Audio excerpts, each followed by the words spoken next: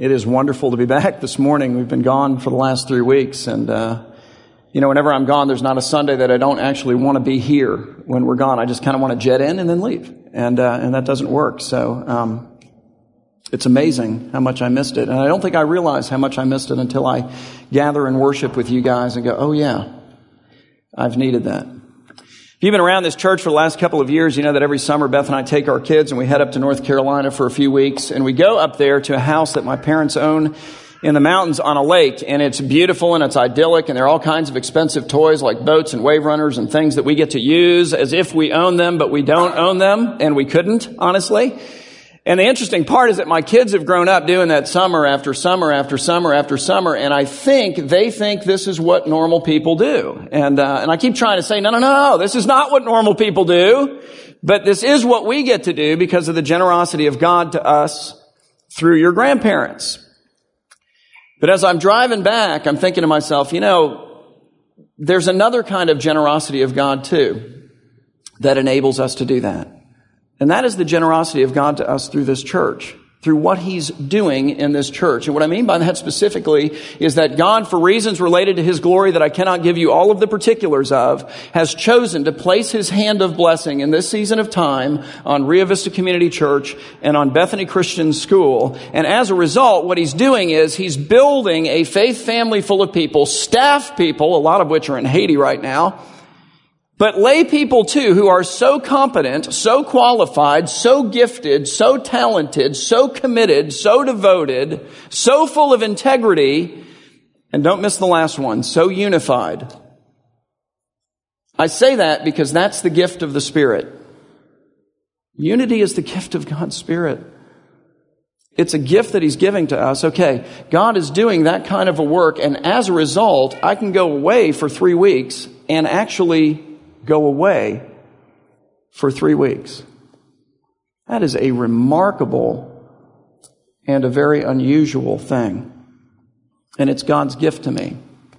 And so it's been wonderful to get away. It's even more wonderful, I think, to come home and to worship with you guys and to dive back into a study that God's hand of blessing, I think, also is clearly on. Since the beginning of this year, we have been studying as a faith family through the book of Acts, and we've been using the book of Acts as a vehicle through which to develop a great big transformational idea, which is that life for the believer in Jesus is mission. And what that means, bottom line, if you're just joining us, is that my life, your life, and our life together as a faith family is not about me, and it's not about you, and it's not about us. It is entirely about Jesus and His mission of by His people through His surrendered, or by His Spirit through a surrendered people, taking His gospel mercies, real and practical help for people with real and practical needs, and His gospel message of salvation by grace alone, through faith alone, in Jesus Christ alone, to the entire world, beginning in my home and in your home.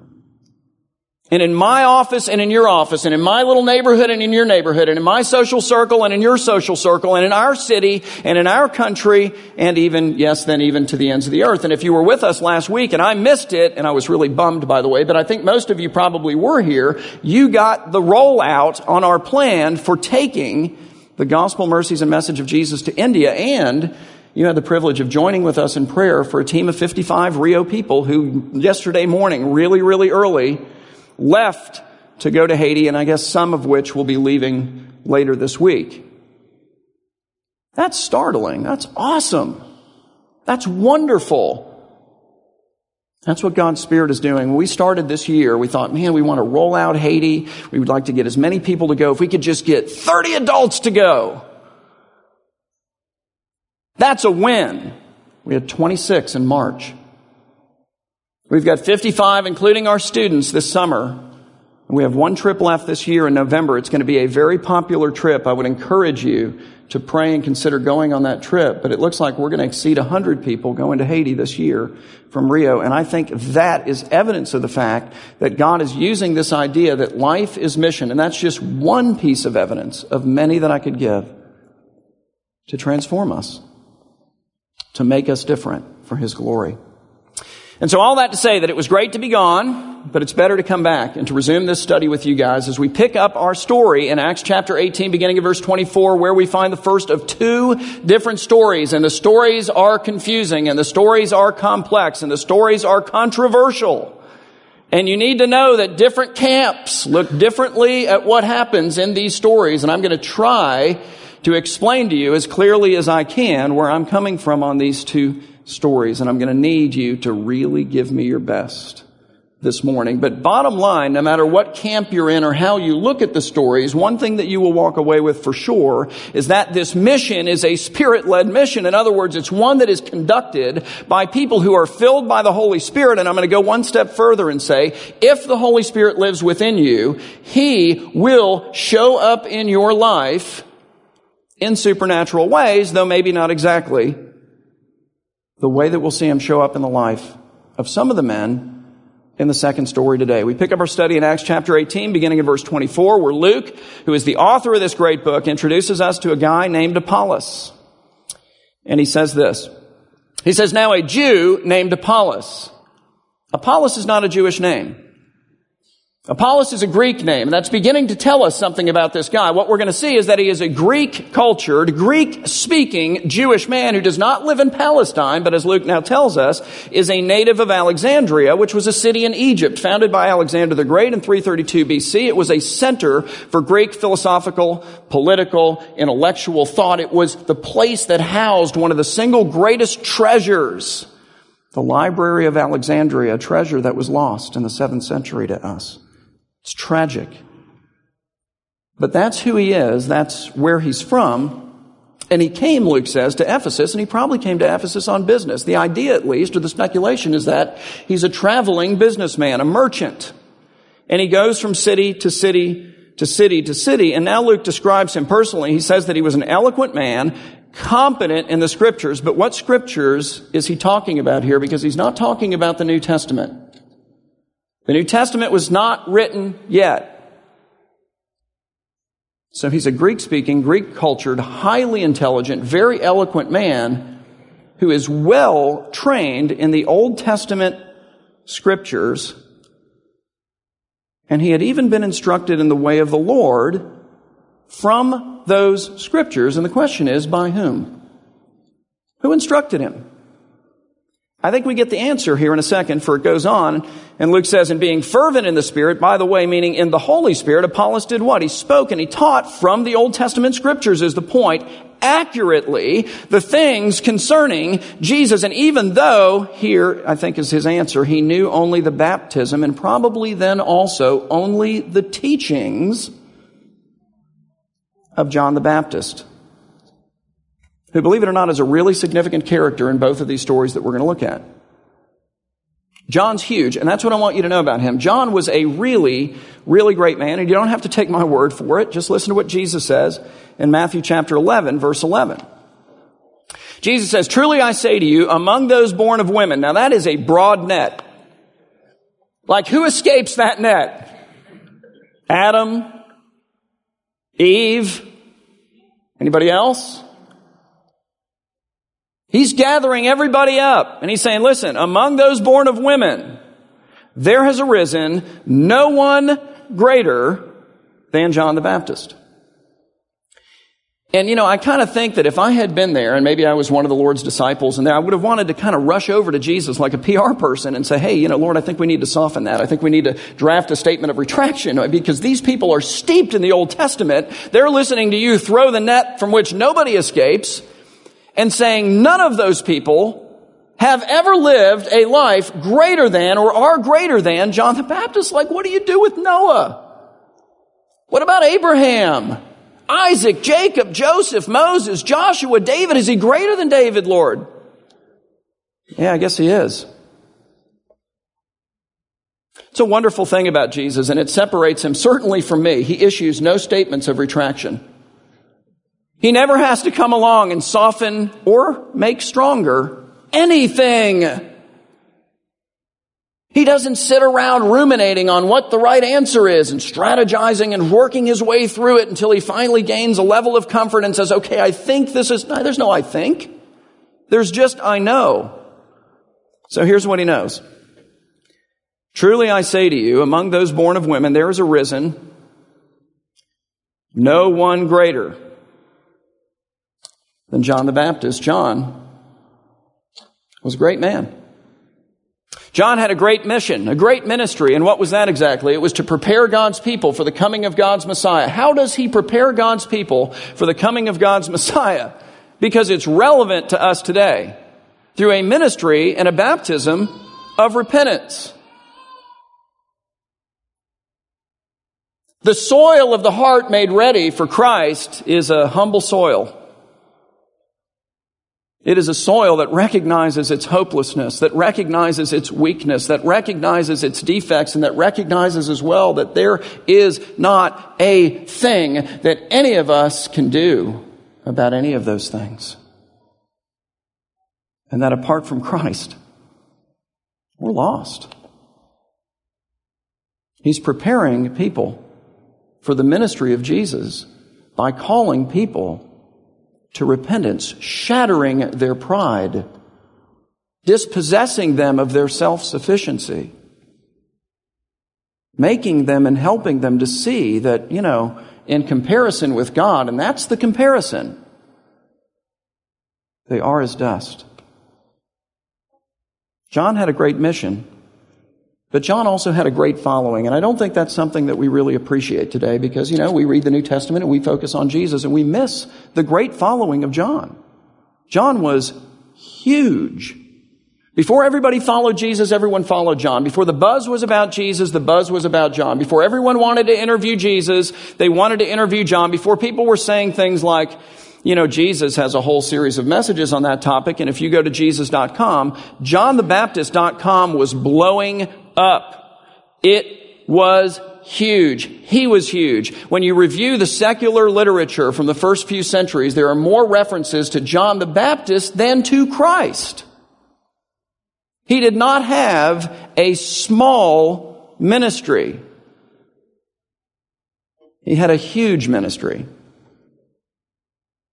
And I want you to think about this with me for a second. If you came out to the Judean wilderness, and that's, by the way, where you had to go to see John. John did not make it easy to find him. There is one way, in my opinion, to see the Judean wilderness, and that is on an air-conditioned bus with a bottle of water in your hand. Seriously. It is dead. It is dry. It is rough. It is not a vacation destination. You gotta want to be there if you're going to go there. Thousands flocked to see this man John, to hear this man preach, to receive this man's baptism, and thousands flocked to him from all over the then known world. They would come to Jerusalem, these Greek-speaking, Greek-cultured Jews who had been dispersed amongst the nations, guys like, for example, Apollos from Alexandria. He's coming from Egypt.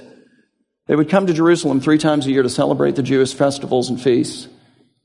And no doubt they heard about this phenom in the desert, John, and they went out to see what the deal is.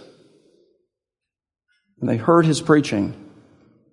They received his baptism of repentance. If they came out to see him before, close to the very end of his ministry, when he finally identified Jesus as the Messiah, what was the message? What did they walk away understanding and even believing? I think they walked away having trained their eyes to look for the one that John had taught their hearts from the Old Testament scriptures would soon be coming, and who would live, and who would suffer, and who would die, and who would rise again from the dead, that they might be forgiven and have everlasting life. They would take that message and that system of belief back with them to wherever it is they came from, Alexandria, Ephesus, all over the Mediterranean. But if they didn't come before John identified him, well, they didn't know exactly who he was, did they? They didn't know his name. They didn't know the details of his life and ministry, but they believed in him nonetheless, which makes them exactly like who? Everybody that we read about in the Old Testament who were people of faith. What did they believe? Their hearts were trained by the scriptures to look for the one who is the Lamb of God who takes away the sin of the world. And they died in faith in Christ before he ever came. Their faith is the same as ours.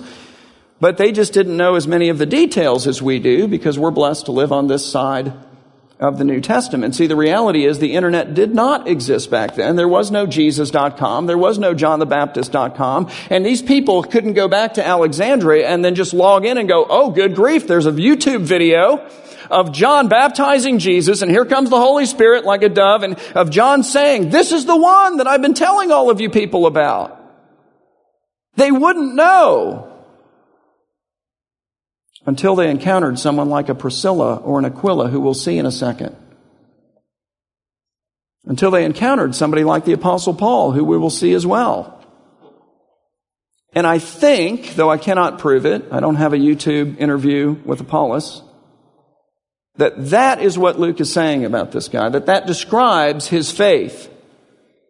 For again, he says in the second part of verse 25, Apollos spoke and taught from the Old Testament scriptures. That's what he's teaching from, in the synagogues where the Jews in Ephesus would gather, accurately the things concerning Jesus. Luke's writing to an audience that knows Jesus. He's saying he taught about Jesus. He didn't know the name Jesus yet, but that changes. See, he taught accurately the things concerning Jesus, even though he only knew the baptism and likely as the teaching as well of John. And then he says that Apollos began to speak boldly in the synagogue there in Ephesus, but when Priscilla and Aquila, who we know from a previous story, were disciples of Paul, and they had all the details, heard Apollos teach, they took him aside and explained to him the way of God more accurately, meaning I think that they bought him lunch and said, hey man, you are right on about the Christ, about his life, about his death, about his burial, about his third day even, I think, resurrection. And about that is the way of salvation. You're right on. But what you need to know is that he actually did come. And that John the Baptist did identify him. And they filled him in on all the details. That's how I see this playing out in this story. And then what does Apollos do? Well, he's a traveling merchant. Now he wants to go to Corinth. They said, oh, you're going to go to Corinth? You know, you could be a real help to the church in Corinth. They wrote him letters of recommendation and sent him off as a traveling preacher. And what a preacher that guy was. What a force for the kingdom. Just as a total aside, do you see how he's integrating life as mission into his business life? What's his real mission? His real mission is Jesus. It's not two separate things.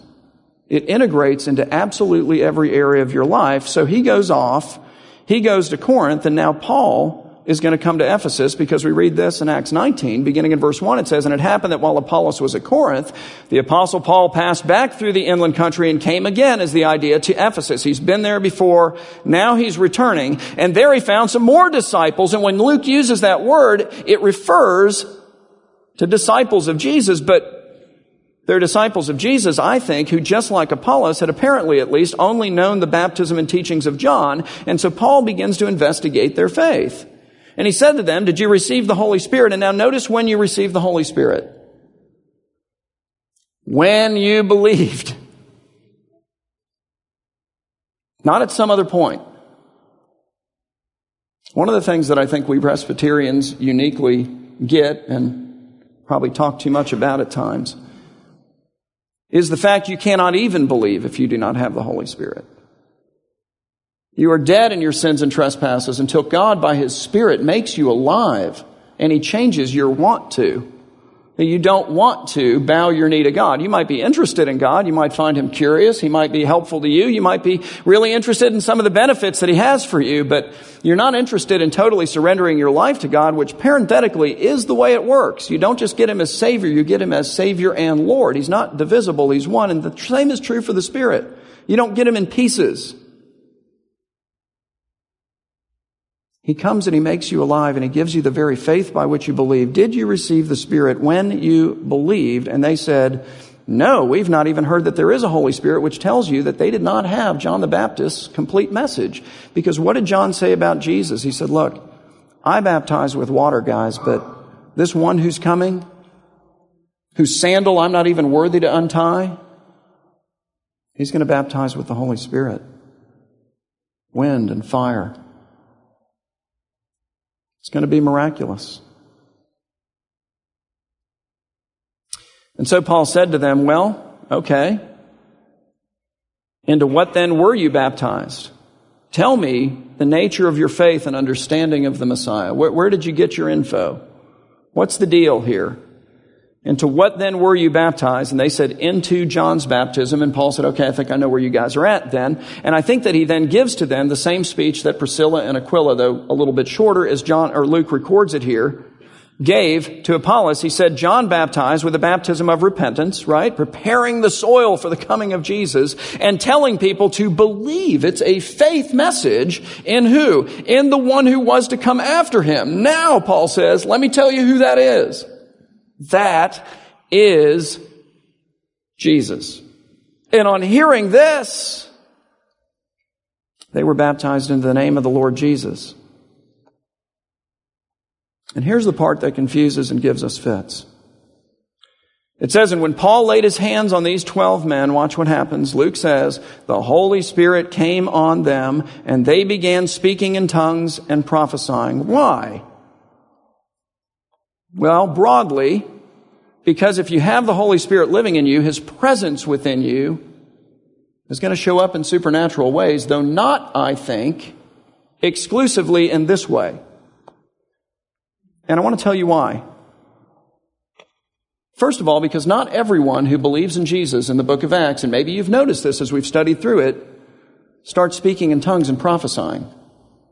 It doesn't work that way. I mean, you think of the lame beggar at the beautiful gate in Acts chapter 3. We studied that story together. He is healed, not just physically, but spiritually. Does he speak in tongues? It's not mentioned. What about the Ethiopian eunuch? He went on his way rejoicing, not prophesying. Acts chapter 8. Paul himself, at least on his conversion, doesn't break forth into spiritual song in the tongues of men or of angels. Aeneas, Lydia, the Philippian jailer's whole household.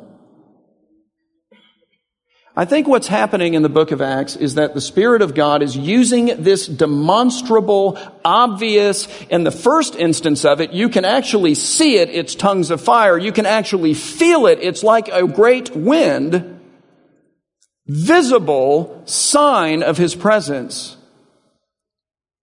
to do something very particular. And that very particular thing is not to teach us that there's some kind of a second blessing out there, and then if we just seek it sincerely enough, we will receive it, and the evidence of that will be that we will then begin to speak in tongues. When do you receive the Spirit? It's when you believe.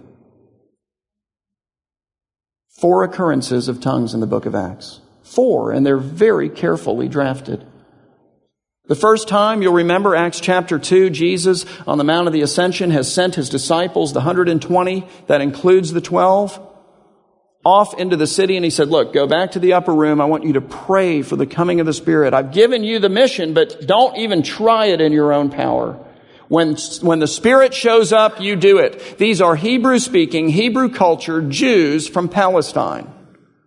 And the Spirit comes in response to their prayer. And what does He cause them to do? He causes them to rush out of that little place, out into the streets of the city of Jerusalem. Streets which at that moment in time are providentially filled with Jews, like Apollos, for example, from all over the world who had come, Greek-speaking, Greek-cultured Jews, speaking all of their different languages to the city for one of the 3 feasts, one of those 3 times of the year. And the Spirit causes them to speak in tongues, meaning in that instance, in the tongues, the actual language of different people from all over the world. The message then being what? That this gospel of Jesus is not just for Hebrew-speaking, Hebrew-cultured, I live in Palestine, therefore I'm a real Jew, Jewish people. And there was a division between these camps. There were feelings of superiority and of inferiority. At the very least, it's for all Jews. And you say, well, Tom, does that mean that speaking in tongues is only speaking in other languages? My opinion is no. I think that the Bible tends to speak of the tongues of men and of angels, but clearly here, it's other actual languages. But then the question is, all right, but then what about the Samaritans? Because they're partially Jewish. What do you do with them? And the Jews, by the way, all of them collectively, everybody agreed on this, did not like the Samaritans and vice versa. So what happens there? Well, Philip goes off into Samaria. Evangelism starts happening. A wave of revival starts occurring. And Peter and John, no doubt in disbelief, go out there to see if this is for real. Peter and John, this always happens in the presence of an apostle for a reason. And sure enough, they show up.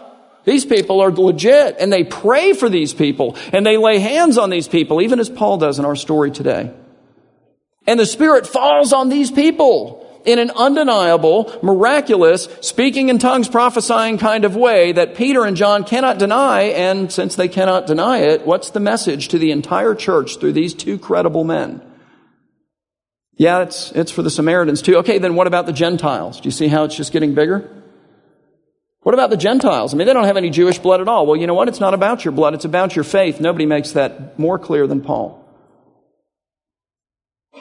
But the Spirit in Acts 10 brings Peter to do something he would never do. Go into the house of a Roman Gentile centurion, where that Gentile and all of his family and all of his close buddies, all the servants, they're all waiting for him because they had been prepared in a vision for his speech, and they're like, tell us the message from God. And what is Peter going to do? He preaches the gospel, and what happens? While he's speaking, the Spirit falls on these people. And what do? Well, they start prophesying and speaking in tongues. What's the message? What's the particular purpose of this? It is to undeniably make clear to the church that the gospel is for everyone. And in fact, Peter goes back to Jerusalem. He's all kinds of criticized for having gone into the house of a Gentile, and he explains the story, and the church kind of goes, well, I guess that's it then. It's for the Gentiles too. What about the followers of John? What about these people who heard the message of the Messiah? The one who would live, the one who would suffer, the one who would lay down his life as the Lamb of God who takes away the sin of the world and rise again from the dead for the forgiveness and eternal life of all who put their faith and trust in him. What about those people all throughout the centuries who lived prior to the coming of Christ but fit that description? And what about these disciples of John who couldn't log on to the internet and figure out, oh my goodness, wow, John identified him and his name is Jesus, and here are the particulars, and I can print out this YouTube video or whatever, I think the Spirit answers that here. He's authenticating the faith of all of these different kinds of believers. It's very particular in its usage. The Spirit is miraculously authenticating the faith of these different kinds of people to say, these people are in the church, and the gospel is for every different kind of person. And you say, well then, since that message has been sent, Tom, do you believe that every time somebody speaks in tongues today, or let's even go further than that, some miraculous healing occurs, people pray for someone and they get healed in the church, do you believe that that's inauthentic? Do you believe that that's, I'll just say it, fraudulent? No, I didn't say that at all. I think that some of what gets passed off to us as miraculous isn't. I will say that. I think that it can be given to fanaticism. I think that it can be given to psychological phenomena and all of those things. But I think that when we come and we dogmatically assert that those things do not happen today, we dogmatically assert something that the Bible does not dogmatically assert. And at least in my opinion, and I'm a little bit on a small island in my particular theological camp in saying this, I don't think it says. And we also find ourselves quarreling with our own missionaries. It's really interesting because we send the missionaries out onto the mission field and they go off to these groups of people that have never heard of the Bible, and they don't know the God of the Bible, at least as he's revealed in the Bible. They know him through nature. We get that. They don't know about Christ. They don't know who this person is. They're superstitious even maybe in their nature. They respect the miraculous. And our Presbyterian missionaries who are rooted in the same theological ground that I've grown in, which does not predispose you toward the miraculous, but frankly away from it, come back and say, hey man, let me just tell you, we laid hands on this guy and he got healed. And then like the whole village came to faith in Jesus because he was the chief's brother.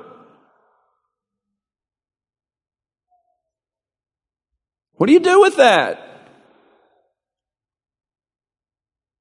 We live in a miraculous world. It was miraculously created. It is miraculously sustained by the Lord Jesus, who governs over the whole of it.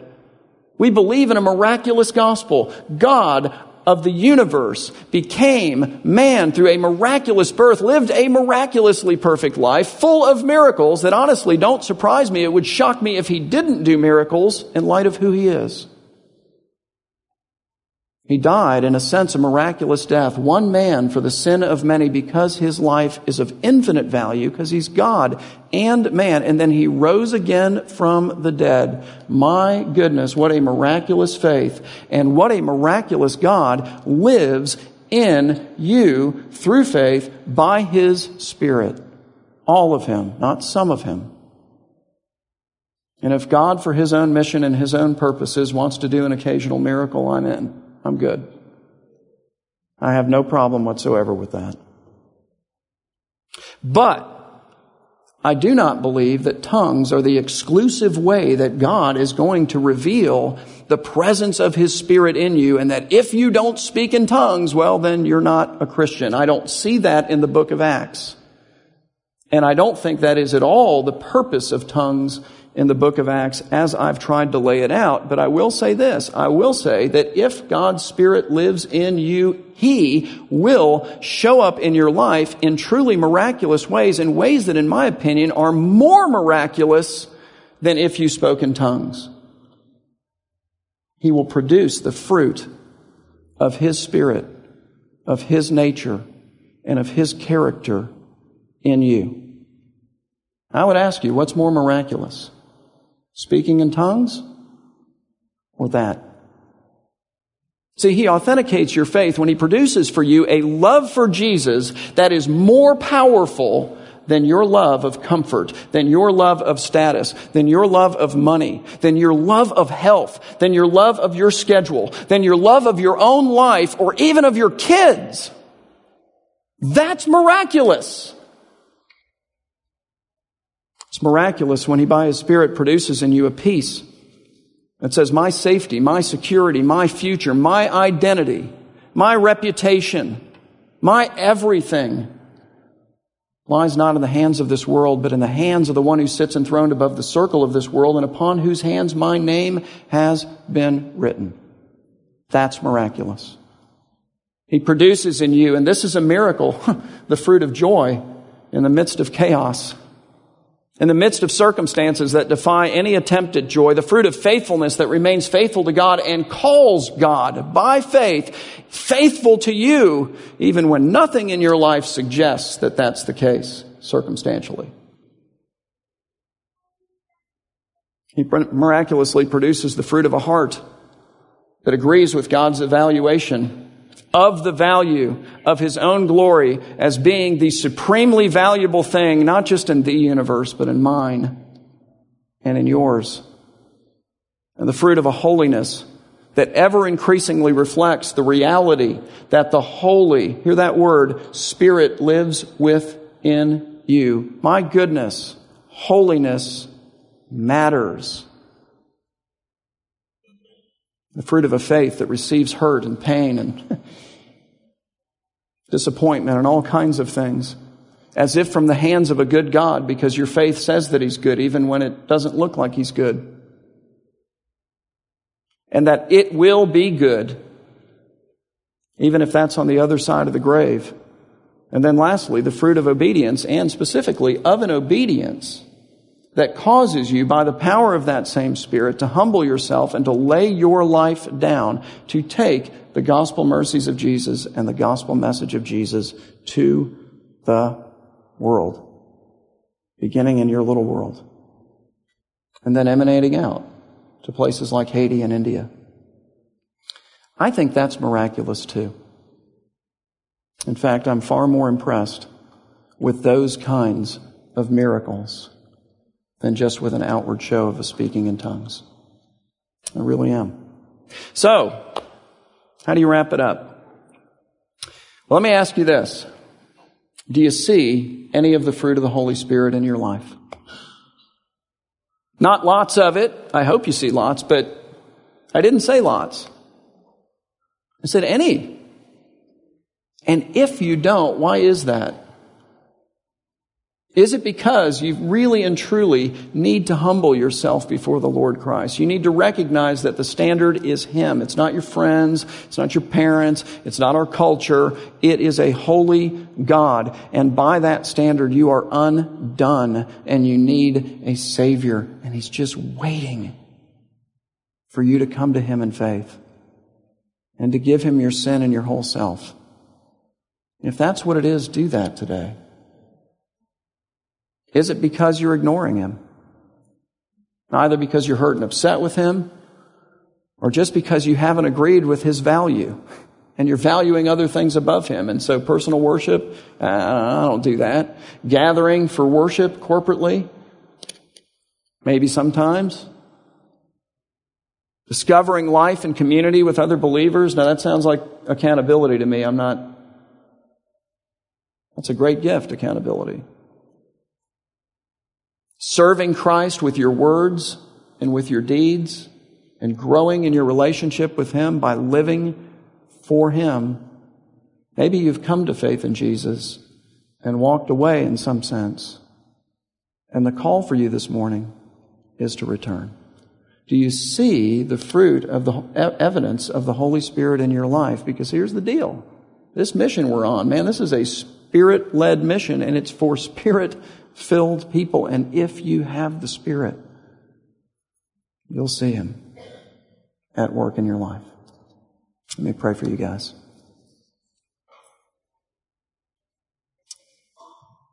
Father, we do thank you, Lord, for the great gift of your Spirit. It is by your Spirit that we find spiritual life. It is by your Spirit that we see ourselves accurately. It's by your Spirit that we are able to behold our Savior, and that love is engendered in our hearts, that faith is given. I pray, God, that you would give us that vision as we sang. I pray, Lord, that we would see Christ in ourselves and confess our sin, no matter where we're at spiritually, and come to Him for rescue and for salvation, to offer ourselves to Him, not just that He might save us, but that He might lead us, that He might guide us, that He might sustain and empower us, that He might draw near to us as our friend, as our Lord, as our God, and as our companion in this life. Lord, teach us to follow you by your Spirit, and let us, each one of us, see the evidence of the work of your Spirit in our lives, in our families, and in this church, we pray in Jesus' name. Amen.